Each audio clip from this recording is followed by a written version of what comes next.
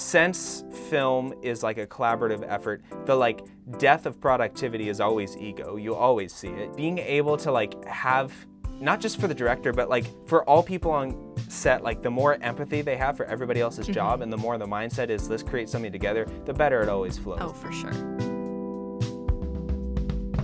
Hello, and welcome back to the Working For It podcast. My name is Sarah, and I'm an illustrator.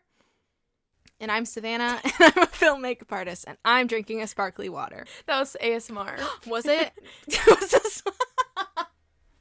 Okay, sorry.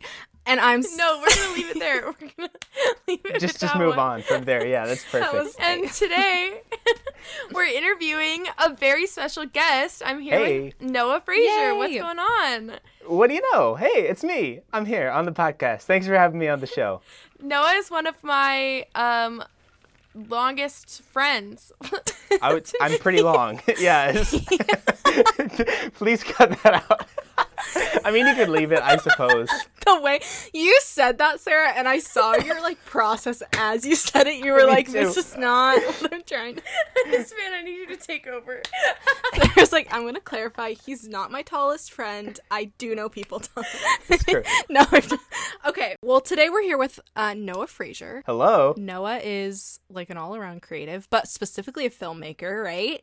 Filmmaker, screenwriter. Correct. So what's up with you, Noah? What have you been doing in this quarantine period? Like, have you been doing creative stuff? Yeah, actually. Well, it's crazy because a lot of the like what I'm passionate about is writing and directing features, documentaries. But what I've been doing to pay the bills is literally everything else, you know? So I'll do like a lot of grip work. I'll do camera assist. Sometimes I'll like DP, not that often. Yeah. I'll do sound on sets, but then I'll do like freelance video, weddings, editing. I do a lot of like editing from home. Yeah. And I've been doing a lot of videos for churches, which is funny because I like grew up in the church world and it's never something I wanted to do, but it's always been like in my like backyard. And so I always somehow am like, I'm never doing church work again. And then like 6 months later, I'm like filming women's ministry, like talk about whatever. That's how it goes, and I was like, you know, so when COVID happened, the only people who really needed videos were churches because they're like, we need somebody to film our serve day. So I actually got really busy. Oh, nice. And it was funny because everybody's like, yeah, I'm learning new skills during quarantine. And I'm like, I'm trying to stay alive. But so I was really busy with that. And as that kind of like died down and the hysteria died down a little bit, I've been kind of like all over and trying to like reestablish myself. But I also, I was planning on getting an apartment with a really good friend of mine who's a musician, and we were going to go do creative stuff. And then I also just shoved off from a job to go do freelance. So all of these things are happening like the worst time, you know, to like, hey, let me go like be an entrepreneur and pay rent, you know, and not live with my parents. And so I don't know what I'm doing, but I've been writing a feature for the last couple months, and that's been my main thing I've been thinking about. Like people are like, what do you do? And I'm like, oh, I'm writing a feature. And they're like, well, are you getting paid from that? And I was like, I guess that's not what you asked, but it's all I'm thinking about. Yeah. So. Well, I mean, eventually you'll get paid and then you can be like, I'm getting paid for this. You know, this is my, I mean, you know, we'll see. I might, as long as I make, I'm sure. Yeah.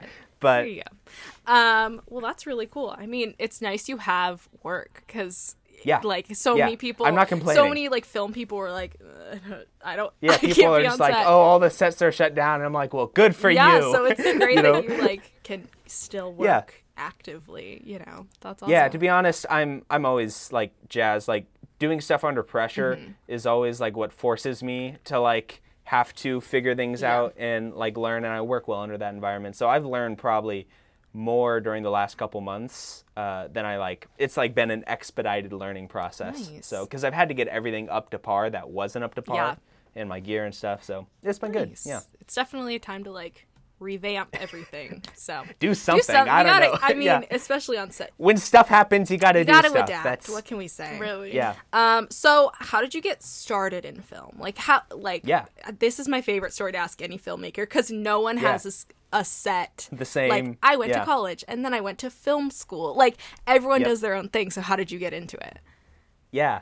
Well, for me it was funny because it's one of those things where like growing up, I think I've always just been like wanting to create stuff. Like that came naturally to me, and I would do all these like, you know, crazy like oh, you know, I'm going to write a book or whatever. And I would start to write a book and not finish it. Or like I ran the school newspaper at my school growing up. No way. No way. Oh, dude. Yes. My school newspaper was named by me as School Weekly. Wow. That was like the most creative title I could come up with. That. And then I got in a newspaper like press war with another kid who wanted to start a newspaper, and we had different groups who were like loyal to different like newspapers. It was like a weird little microcosm of like you know like how actual politics works. Anyways, all that to say, I would start all these projects, and then I remember growing up with my friends, I was like, guys, we should make a movie. Yeah. And they're like, yeah. And so we started to make a movie, but then it quickly just became, I just started to make a movie. Yes. And then I made one, and everybody was like, wow, you're going to be like Steven Spielberg. And I was like, don't tell me what to do. And then I like kept making movies though. And then eventually I realized, I was like, oh, they're right though. They're like, that's what I want to do. That's awesome. And and so every year I just like kept doing that, and then it became like, I can make money from this. Yeah. And then it became, I have to make money from this because I can't hold down a regular job. Yeah. And then it just became that. Yeah. Very relatable. That's so funny. I also used to make movies in my neighborhood, like when I was a kid. Yeah. So I love any kid that's like, I'm going to make a movie. Don't bother me Yep. for 2 weeks. I'm going to make a movie. I just think it's so Exactly, fun. yeah. Like I would cast people and be like, sorry, you're out. Like it's just one of those things where you're like, I don't know. It's super fun. That's great. What are your artistic interests outside of film? Yeah. Because I know that you do like shoot. a billion things. Other than running a Yeah. newspaper. Yeah. Other than running a newspaper, rest in peace. Rest in School Weekly. Also, shout out to my biggest creative partner, my mom, who edited that newspaper for me. She was like the editor. that's but so then sweet. also, she would let stuff get by that the school censors like didn't jive with. Like I got called in several times into the like office, and they're like, "Listen, you can't say that." like, And then I'd like go home and tell my mom, and she'd be like, "They're crushing the freedom of the press," and like all this stuff. Anyway, That's a sitcom in itself right yeah, there. yeah, is it basically the is. crushing of freedom of press. yeah. Yeah, what else do I do? So basically, like, it's frustrating because everything excites me artistically, and I've always like, I had this list of like, one day I'm gonna like be a graffiti street artist and all this stuff, but like, it's hard for me to just like, if I want to finish anything, I need to just be like dedicated, like faithful in marriage to these like film projects, you know? And so it's funny because I just like, I'll dabble in everything, but I've always had an interest in like mixing different disciplines, you know? Yeah. And that's what excites me too about like film is it's there's like so much opportunity for that. And like, for me, I kind of like to, whatever it is, like I draw, I write, all this stuff. I don't practice that. I don't like continually do that, but I mostly just see myself like wanting to mix like my skills in other mediums and also just like working with other artists. Like how can we combine, you know, poetry and film or like whatever it is to create something new. Like that's always, and it still is something that's like, I want to find new ways to do different things. Like the feature I'm working on right now, it's funny because I was doing a internship where I was doing like live broadcast and video directing, and I was like, I really want to be able to like mix that and like do a film that's like half live and half that's half like awesome. scripted. That's And so cool. that's like the script that I've been working on has kind of become that. But I think at the end of the day, it's like I want to get as experienced as possible in all kinds of different things. But at the end of the day, like being dedicated to film is the thing where I feel most alive, and like directing especially, kind of just is like interwoven into like, that job is the closest to like my nature as a person, how I've always been. Yeah.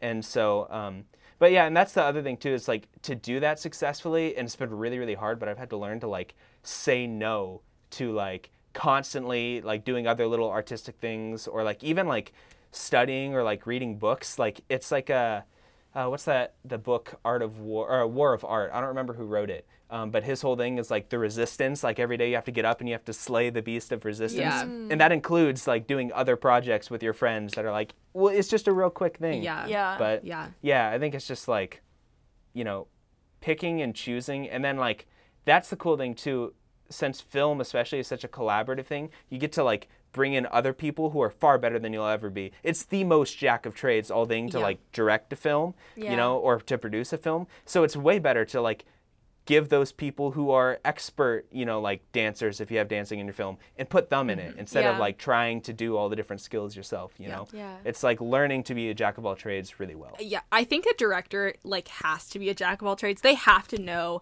how each department works, because otherwise they can't comprehend it, and it makes like the most dysfunctional set. So I know a lot of directors that are like, I'll grip for you, like I'll be sound, because they have to know instinctually how it works so that they can make everyone else's job easier. So I have a friend that went to makeup school because she wants to be she wanted to be a director, and she was like, I need to know how to do makeup. So it's like, I respect that one of those things where film is like the sphere where you can be a jack of all trades and get exactly where you want to be. And there's like two different levels to that too, of like most of my like film circle are the people in the like really scrappy indie world where it's like, let's make a movie for no money at all. And so then they are like, I am the director, but I am also the makeup artist. And that's a thing. But also I think there's so much value outside of that in like being able to have a better understanding of everybody's jobs on set is like the most invaluable thing, because since film is like a collaborative effort, the like death of productivity is always ego. You always see it. People's like ego getting in the way of things. And it's just like, it's a nightmare. And so being able to like have, not just for the director, but like for all people on set, like the more empathy they have for everybody else's job, and the more the mindset is, let's create something together, the better it always flows. Like I know actors who like learn to DP because they want to understand how to make the DP's job better. But I think the director especially, that like, just in my opinion, is like one of the most important things, because like I'll talk to like DPs, and I was talking with a DP friend of mine recently, and he was shooting a low budget feature for somebody, and he was like a first time director, and he was like a really cool guy, but the thing that would happen, because he didn't speak the DP language at all, he knew nothing about cinematography. He's like, can you pan and so like, it would sort of be like, and like it would be like he'd be like, well, it doesn't quite look like how I was imagining it. And so the guy would be like, well, how are you like picturing it? And he would go, well, I don't know, just like a little different. And I just want it to look less, like that. And so that's like not helpful to anybody. And that's like that being able to speak other people's languages helps you communicate better, know what you want, say what you want. And so, it's kind of the basis of what film is being able to like interpret. A lot of it is interpretation, I think, of like, you got to be able to think one step ahead. But I know I work with this director, and he and his DP have worked together for like 4 films or something. So they know each other's language like to the T. They're one big group. That's awesome. Yeah, and so he'll be like, I don't like it. And the DP will be like, trust me, I'm going to use a 35. Yeah. Like, I'm going to use a 35, it'll be fine. But it's one of those things, it's like a give and take of like trust, but also being very particular. So I think that director mindset is like, it's nice to know what you're doing, but it also helps to have someone who knows more of what, like, who is more specialized. Totally. So you can be like the core, but like have someone be like, I got what you're saying, Well, and because even when you are that person who can do both, like what's her name? I always forget who DP'd Handmaid's Tale. Oh. She started as a DP, and then she went and she directed a few films, like I Think We're Alone Now, and what is it, like Drumline? Oh. No, that's the drumming movie. Something else. Some movie with Peter Dinklage and drums, and it's very like visually dark. Anyways, digress. Like she can do both, but like the more jobs you're doing, the less you can do each one well. That's just like a human thing, you know what I mean?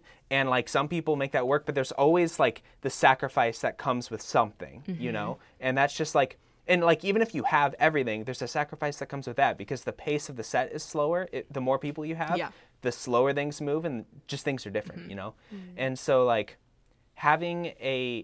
that's the cool thing about having, I think, people you can work really, really well with, who you just trust. Like trust. Film is like, it's so much like relationships, where it's like, if a relationship's not healthy, it's just not going to work well. Yeah. And that's like, I've been on so many sets where it's just like the film guys are like, they're paid to be there, and that's the only reason they're doing it. And it's just like the director's a nightmare and like whatever. But the stuff that's like cool to see is just like, if you have those people who want the same thing you want. Yeah. If you're dating someone who shares the same values as you, you know what I mean? Yeah.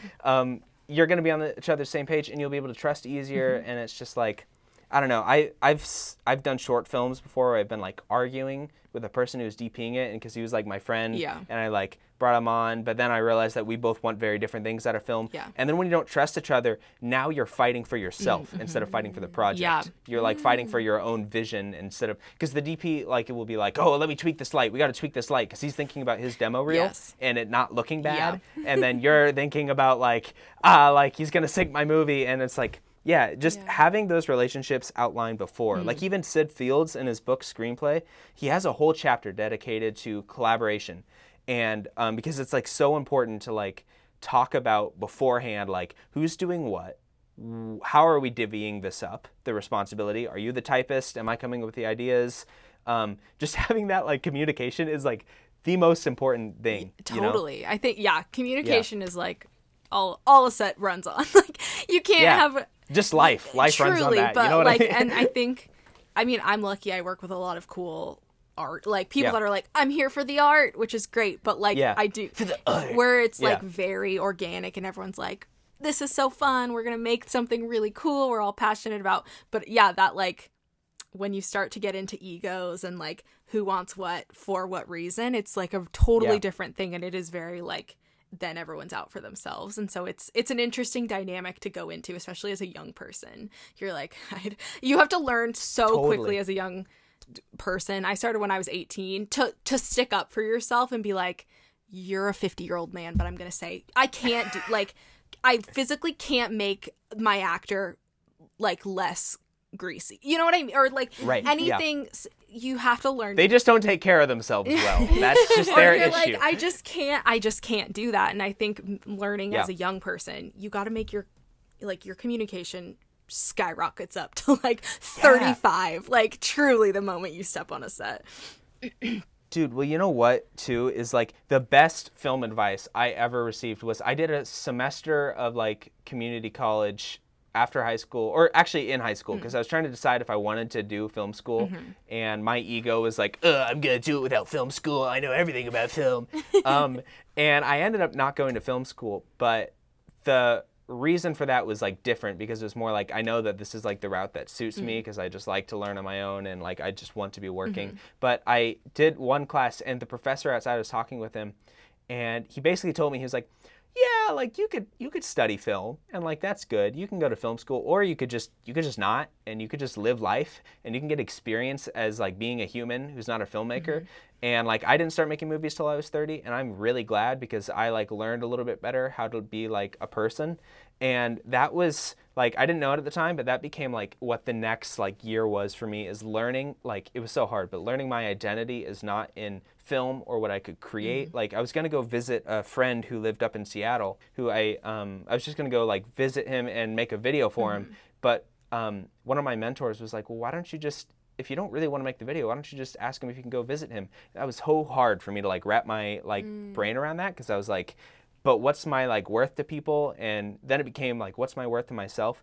And like, I think the biggest thing for me was like, I was never going to make anything good. I was never going to be productive, and I was never going to enjoy it until I like learned to not need to make film and to like get my ego out of it. And some of the most important work I think I've done growing as an artist was just growing as a person, and like confidence in myself, and like not having to be the best, most knowledgeable person on set. And also, those are the people that everybody hates anyways on a film set.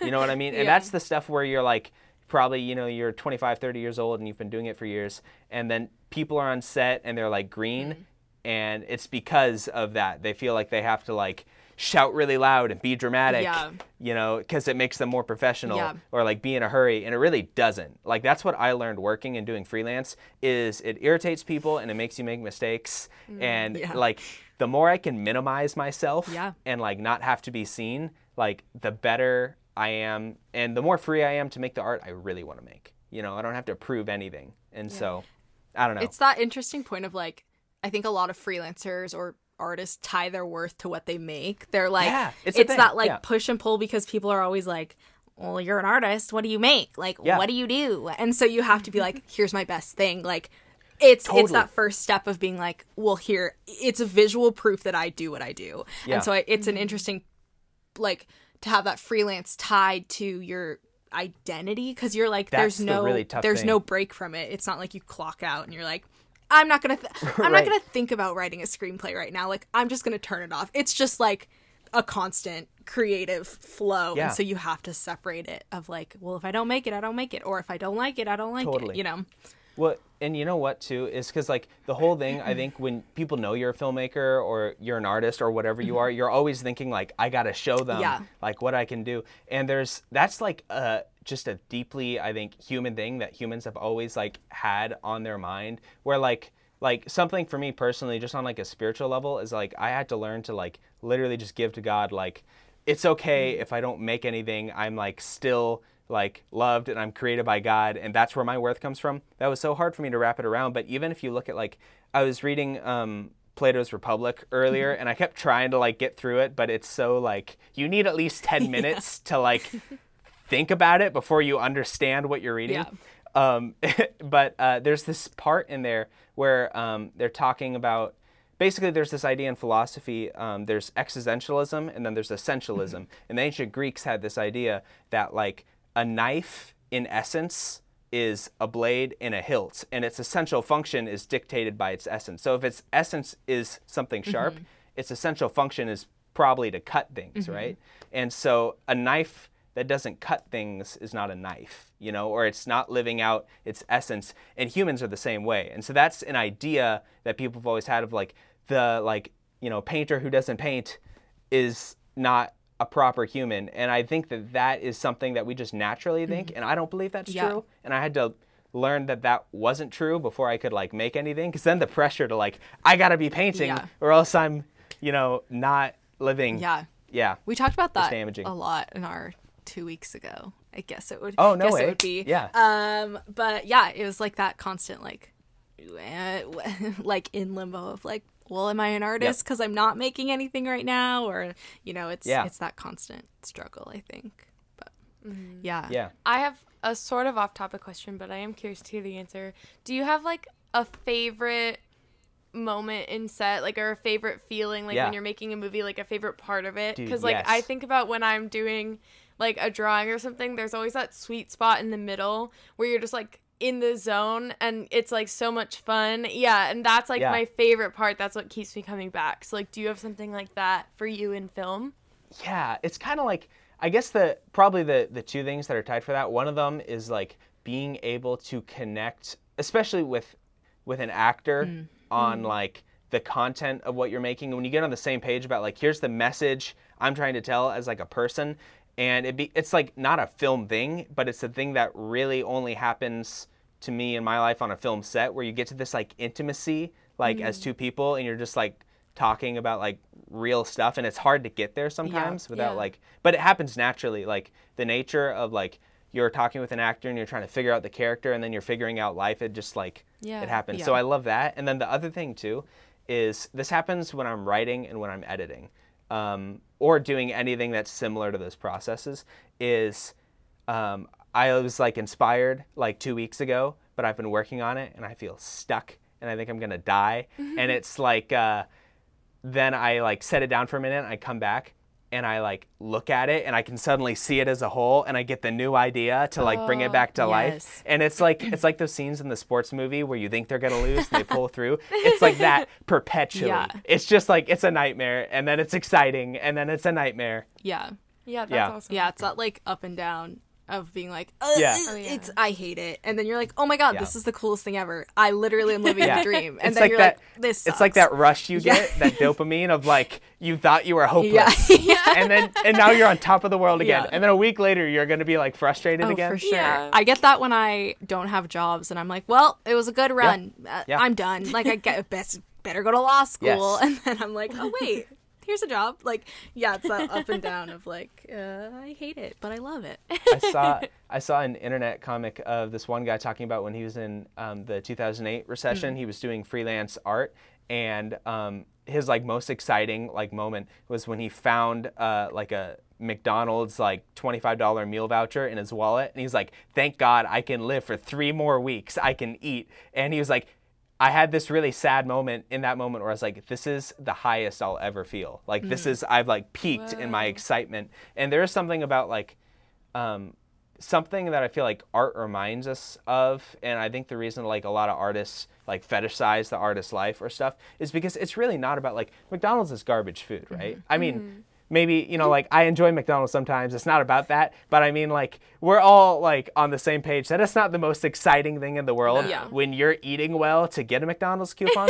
But it's the situation you're in and it's the experience you get. It's not really about the things. It's about like what you're experiencing as a human and that like race that you're always playing with like how you're feeling and your like happiness, which I think is just a human thing, and like spiritually just always like, am I in a place that's fulfilling? And I think art gives you that rush a lot because you're doing that thing where you're like, oh, it's not working, and then it's working, and you're like, everything's gonna be okay for the rest of my life. And it kind of gives you like this weird like emotional high. But I think that humans are just so tied to their journey, finding themselves as people and like spiritually and like connecting with the divine or like whatever they believe is out there. And I think that we're kind of built with that like searching, you know. I think everybody's always been looking. That's so much of art is tied to like asking those questions and thinking about things like that.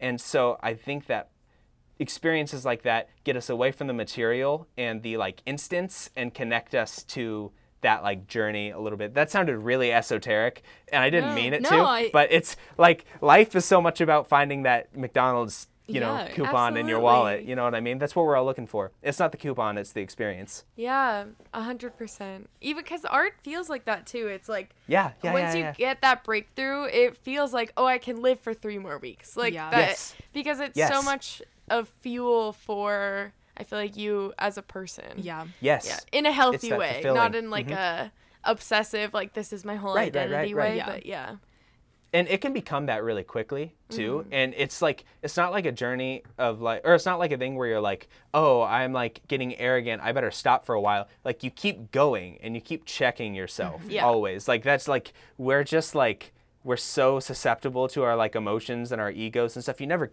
kill your ego. You never get rid of it. You have to keep refighting that dragon because it's after you and your art and your dreams and your life. And so it's kind of like, you know, a continual thing. Yeah, absolutely. Oh, totally. It's like that constant putting yourself in check of being like, there's always someone that knows more than me. At least that's what I think for makeup. I'm like, I'll never know all of it because someone always knows something different. And so that I think is an interesting way to keep yourself in check. At least that's what I do. But it is that like personality or ego, like, listen, you gotta keep it in check, otherwise it makes art not fun.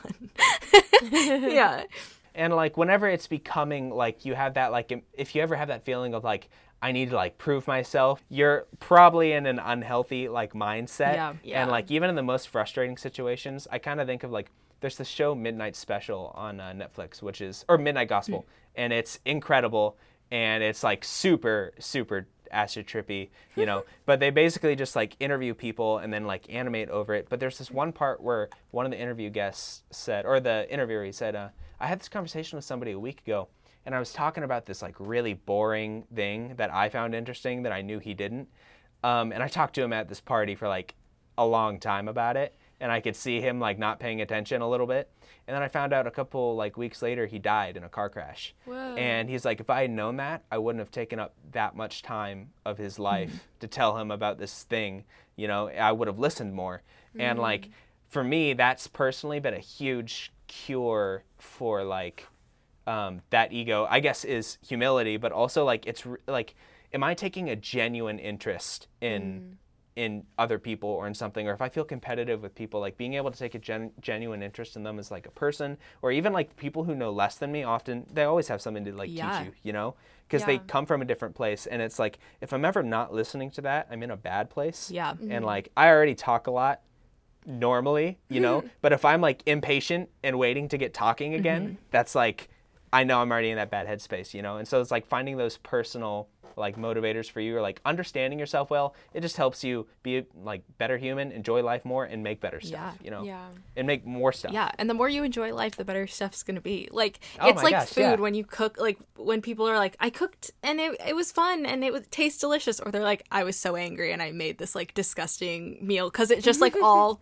channels out. I think less than people give it credit for, art is really intertwined with just your life and how you're living your life and your personal journey. There's like the corporate side of art where you're like, I'm PAing on a set because I need to make money. And I don't mean that, but I mean like the stuff that's like truly like coming from deep inside of you. That's the stuff that's like, it's very intertwined with like how you live your life. And since art is really like, it's a lot of expression and communication, like it's kind of the choices you're making about how you're handling reality, and the fact that you're alive, and the fact that you're going to die, and the fact that there are people that you love and people who love you, like how you handle all that in your head and like moving forward really plays into like, I think a lot of what you create or how you create things. Totally. You know what I mean? Noah and I will get together sometimes and just like talk about projects. And every time I'll like tell him about something, he'll be like, hey, do you write that character that way because like this person did this to you when you were 14 and you've like harbored those feelings for your entire life? And I'll be like, oh my God. Like, oh no. No, it's so like, it's so interesting to think about though, because I never used to think about it that way. I was just like, oh, this seems cool. Yeah. But then you have such an interesting way of being like, yeah, that seems cool to you because like you got really excited by this when this happened, or like this is like stemming from this part of your personality. And it's so interesting, like being friends with you has made me realize how intertwined art is with life, because like I never noticed that. I think that's such a director thing though, to be like, okay, so this happened, because you have to make your make your actor connect. You have to be like, listen, you don't know the story, but I'll tell you, this person was had an issue when they were a teenager, and now you have to live it out. And so it's that connection you have to like backtrack all the way to be like, I know you don't get it, but you have to experience it this way now. That's so funny. And that's like one of those things where it's like the choices you make like shape your art. The buildings we make shape us, and then we shape our buildings. It's kind of like the person that I've had to become to direct well has started to like intermingle its way with how I communicate and look at the world. And then vice versa, it's intermingled itself like the director I'm becoming and how I'm doing that, you know? And I'm like finding ways to communicate in my art that placate to my strengths. You know, like I'm really bad at yelling at people, so I like have to find a way to like get it through to people without doing that, you know. That's great. No one likes to be yelled at anyway, so a nice director makes it 10 times better. What do you know? What do you know? People don't like to be yelled at. Who would have thought?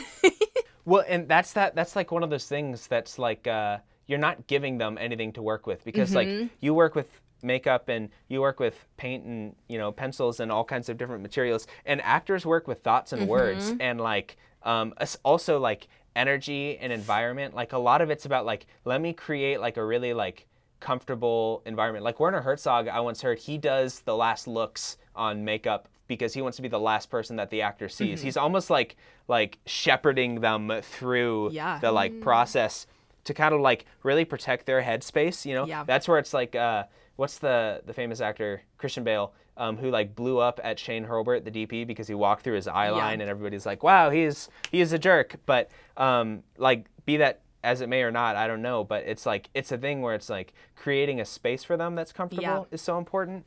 And it's just all about like communicating, getting into their headspace, and like how they work with you to create that too often, you know? Well, actors have to be so vulnerable, like at the drop of a hat, to create that like space of being like, okay, it's okay, like we're gonna have a closed set, is so vital, because otherwise it's uncomfortable. Your actor doesn't like it's just so uncomfortable. And so it's just like you have to have that comfort level, because otherwise you're like I can't do this. Otherwise it's like a business transaction and your actor's like, I'm a robot. You know what I mean? And it just feels disingenuous. You can always tell. With all art, you can always tell, but acting is probably one of the fastest ways you'll be able to tell, like, this isn't working. I don't know why. Like, if an actor's not comfortable or something, you'll watch a performance to be like, they're a bad actor. And it might not be the case. It might be, you know. They can only work with what they're given. There are actors where you're like, they will sit in your chair and will not talk to you. Like,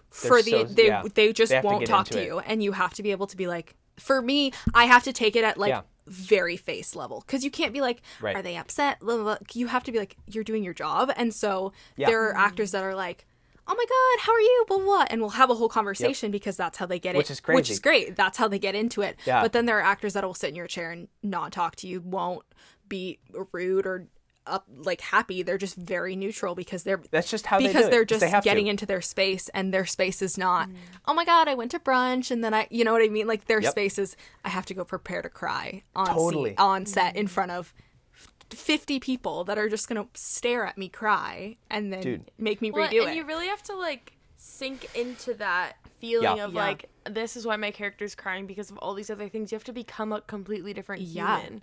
And so like, I'm obviously not an actor, but I can imagine if I'm like trying so hard to like go so deep within myself, and then all of a sudden like that illusion breaks with like somebody interrupting that, I could see how that would be really frustrating. It's a definite energy shift too. You can be on a set and be like, the energy is totally different, because you can go from like everyone's hanging out, it's waiting around, but then there's like an energy shift where everyone's quiet, I think it's just that like respect level. I think it's built on a set that has that comfort and like the director, like a good leadership team, I think. It's like that TikTok audio that's like, I am very uncomfortable with the energy that we have created in the studio today. Absolutely. I've been on sets where they're like, everyone get out. Like everyone except the director and the DP need to leave. And so I've been on sets like that too, that have been like the bad version of that. Where like you'll hear famous directors have different methods and famous actors have different methods. Like you're saying, different actors get into it different ways.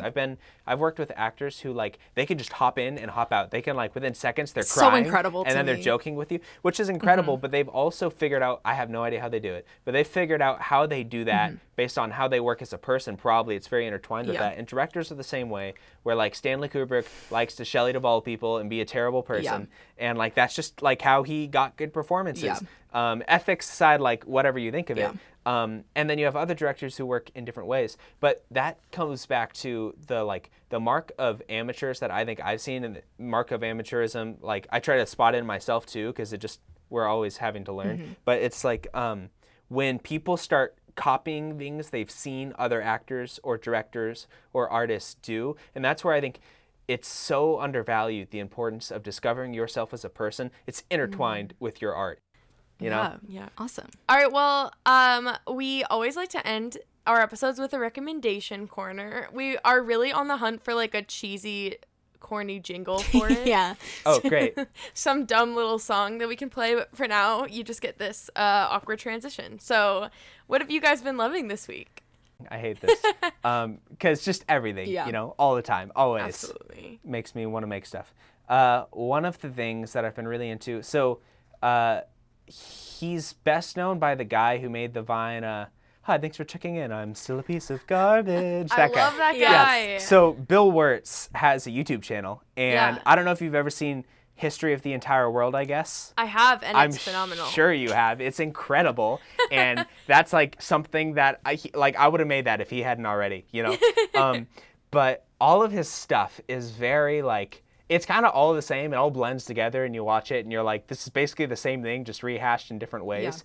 But the lateral thinking is so weird, and I love it. And it's like, for me, something I'm always doing is like trying to search the deepest like recesses of my mind and my perception and my mental process to just kind of like let me just like metacognition, like break the world, and then like spit it out. And that's exactly what he does. And I love that stuff, and it makes no sense, but it's awesome. And he also has a website where he has a Q&A section, and people just ask him questions all day. I don't know what else this man does. And he just answers like random Q&A questions. But you know what's really interesting? The thing that excites me about his stuff too is that he basically, if you read up a little bit on him, he like didn't do anything for a couple years because he spent years figuring out how he wanted to do stuff. And he's really like a cryptic kind of like person. But if you go on his website, he has the section where it's like all madness. All his stuff makes no sense. But then it's all incredibly detailed, documented, where like he has a whole list on the website of everything he's ever made, when he made it, the date he made it, the time code, and like when he posted it. And so what's interesting to me about him is like his stuff, you can't watch it for more than an hour without being like, all right, I get the point. But he's so carefree and random, but also so structured. And it shows that he's just done the mental work in himself behind the scenes to figure out how he produces stuff. Yeah. And like to find his niche. Because so much goes into like finding your style. Like growing up, and there's so many artists who are just like, I guess this is like my style. And it's like, don't think about your style. It happens naturally as you like structure your thought process. So much of it is about that. So that, and then also The Amazing World of Gumball I've been revisiting. And that show has a pair of balls because it is a kid's show, but you wouldn't know it. Like there are some things in there where you'll be like, I cannot believe they just did that. Like they just made a really bad joke. It's pretty great. It's incredible. It's on my list. That and Avatar: The Last Airbender. I haven't seen that. Oh yeah, I've never seen it. Everybody's like, "What do you mean you haven't watched it?" But it's like a cult favorite. Like it has a cult following, but I've never watched it. There's enough seasons of it for me to like. Oh, but if I get into it, I have to get into it. You know, like I just finished. I watched Adventure Time like a couple years back, and ever since then I've been chasing that Adventure Time high where I was trying to find other animated shows to like fill the gaping hole in my heart that show left. And then I'd finish Time. one. Yeah, dude. It's so good. And then I'd finish another show though, and then I'd be like, well, now I got to find another Gravity Falls, and nothing's quite the same. And it's like if I could just learn to be content where I'm at, but it just takes some getting into. I just have been wrapping up Steven Universe, and that's like one of those that's like, this is incredible. Like, So those are my recommendations. Super cool. Nice. Well, I love Gravity Falls. I know mine are kind of in the same vein. I was gonna recommend Gravity Falls because Were you actually? Yeah, I've been rewatching Gravity Falls a little bit, and it's such a good show because it's so stupid and also so genius at the same time. So good. It's stupid, but it's not stupid. You know what I mean? It's not none of it ever is. Like face value, you'd be like, yeah, it's funny, and like, but when you die, I love Gravity Falls. It's so like much. That famous like iCarly meme where Spencer's like, I may be an idiot, but I'm not stupid. That's like the essence of that show. It's so good, and also I just love the art style. It's like, it's so good. But I was also going to recommend, this is like a totally completely polar opposite type of recommendation, but I've also been getting back into the Sleeping at Last podcast. Oh, dude, I've been listening to that too. No way. Last week, yeah. Dude, the Sleeping at Last is this incredible guy. I know his name is Ryan. I don't know his last name, but he is like a one-man band, and he writes this music. He has this music series called Atlas where he writes like about the origins of everything. And he has this one album all about the Enneagram. If you're into the Enneagram, you should definitely check him out. But he has a podcast where he started off by breaking down each one of his Enneagram songs. But he's branched off into talking about all sorts of things, like all sorts of other songs of his. And his voice is so soothing. His music is so soothing.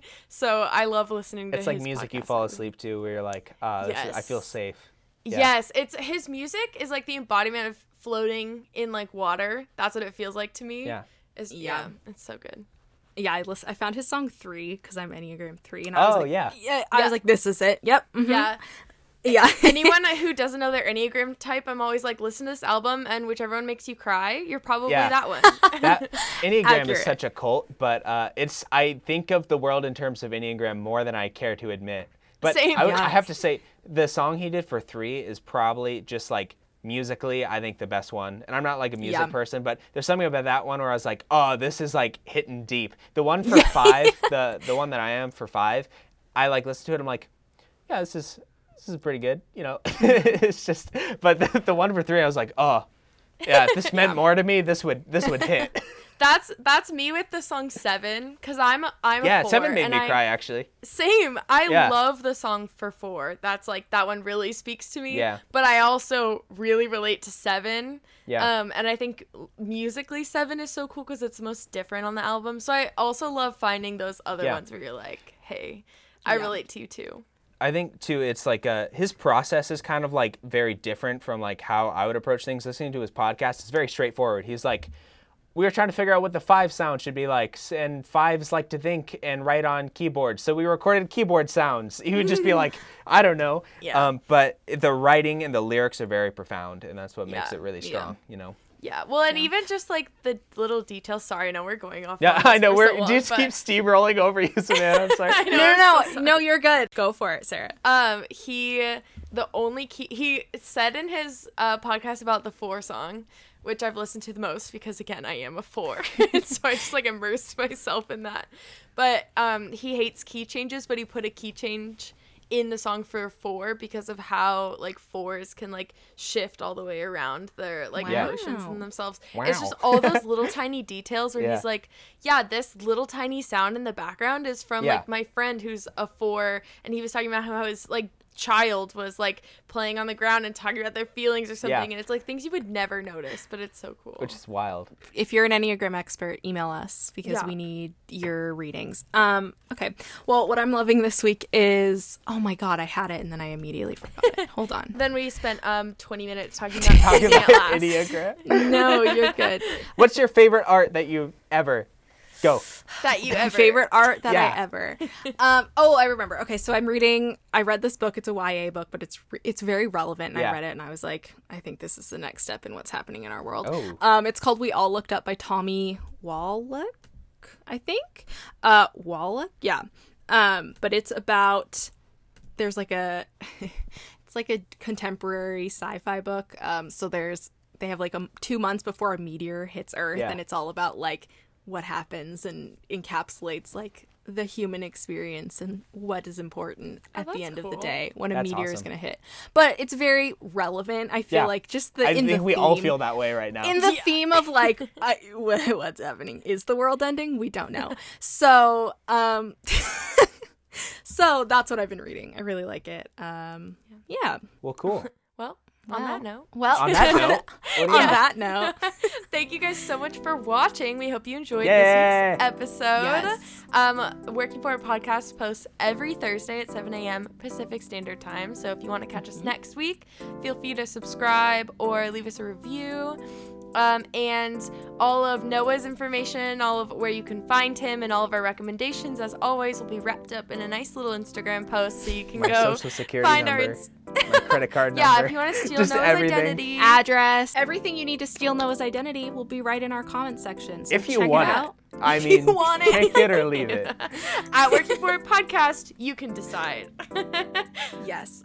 So you can follow us on Twitter at Working For It Pod, or if you want to write in to let us know if you like this episode or want to talk more about what we talked about today, you can email us at workingforitpodcast@gmail.com. But other than that, we will see you guys next week. I'm Savannah, and I'm a film makeup artist. I'm Sarah, and I'm an illustrator. And Noah. Oh, yeah, and also Noah. I do everything else. All the other jobs, they're mine. And on that note, we'll see you next week. Bye. Wow, that was great. Jeez.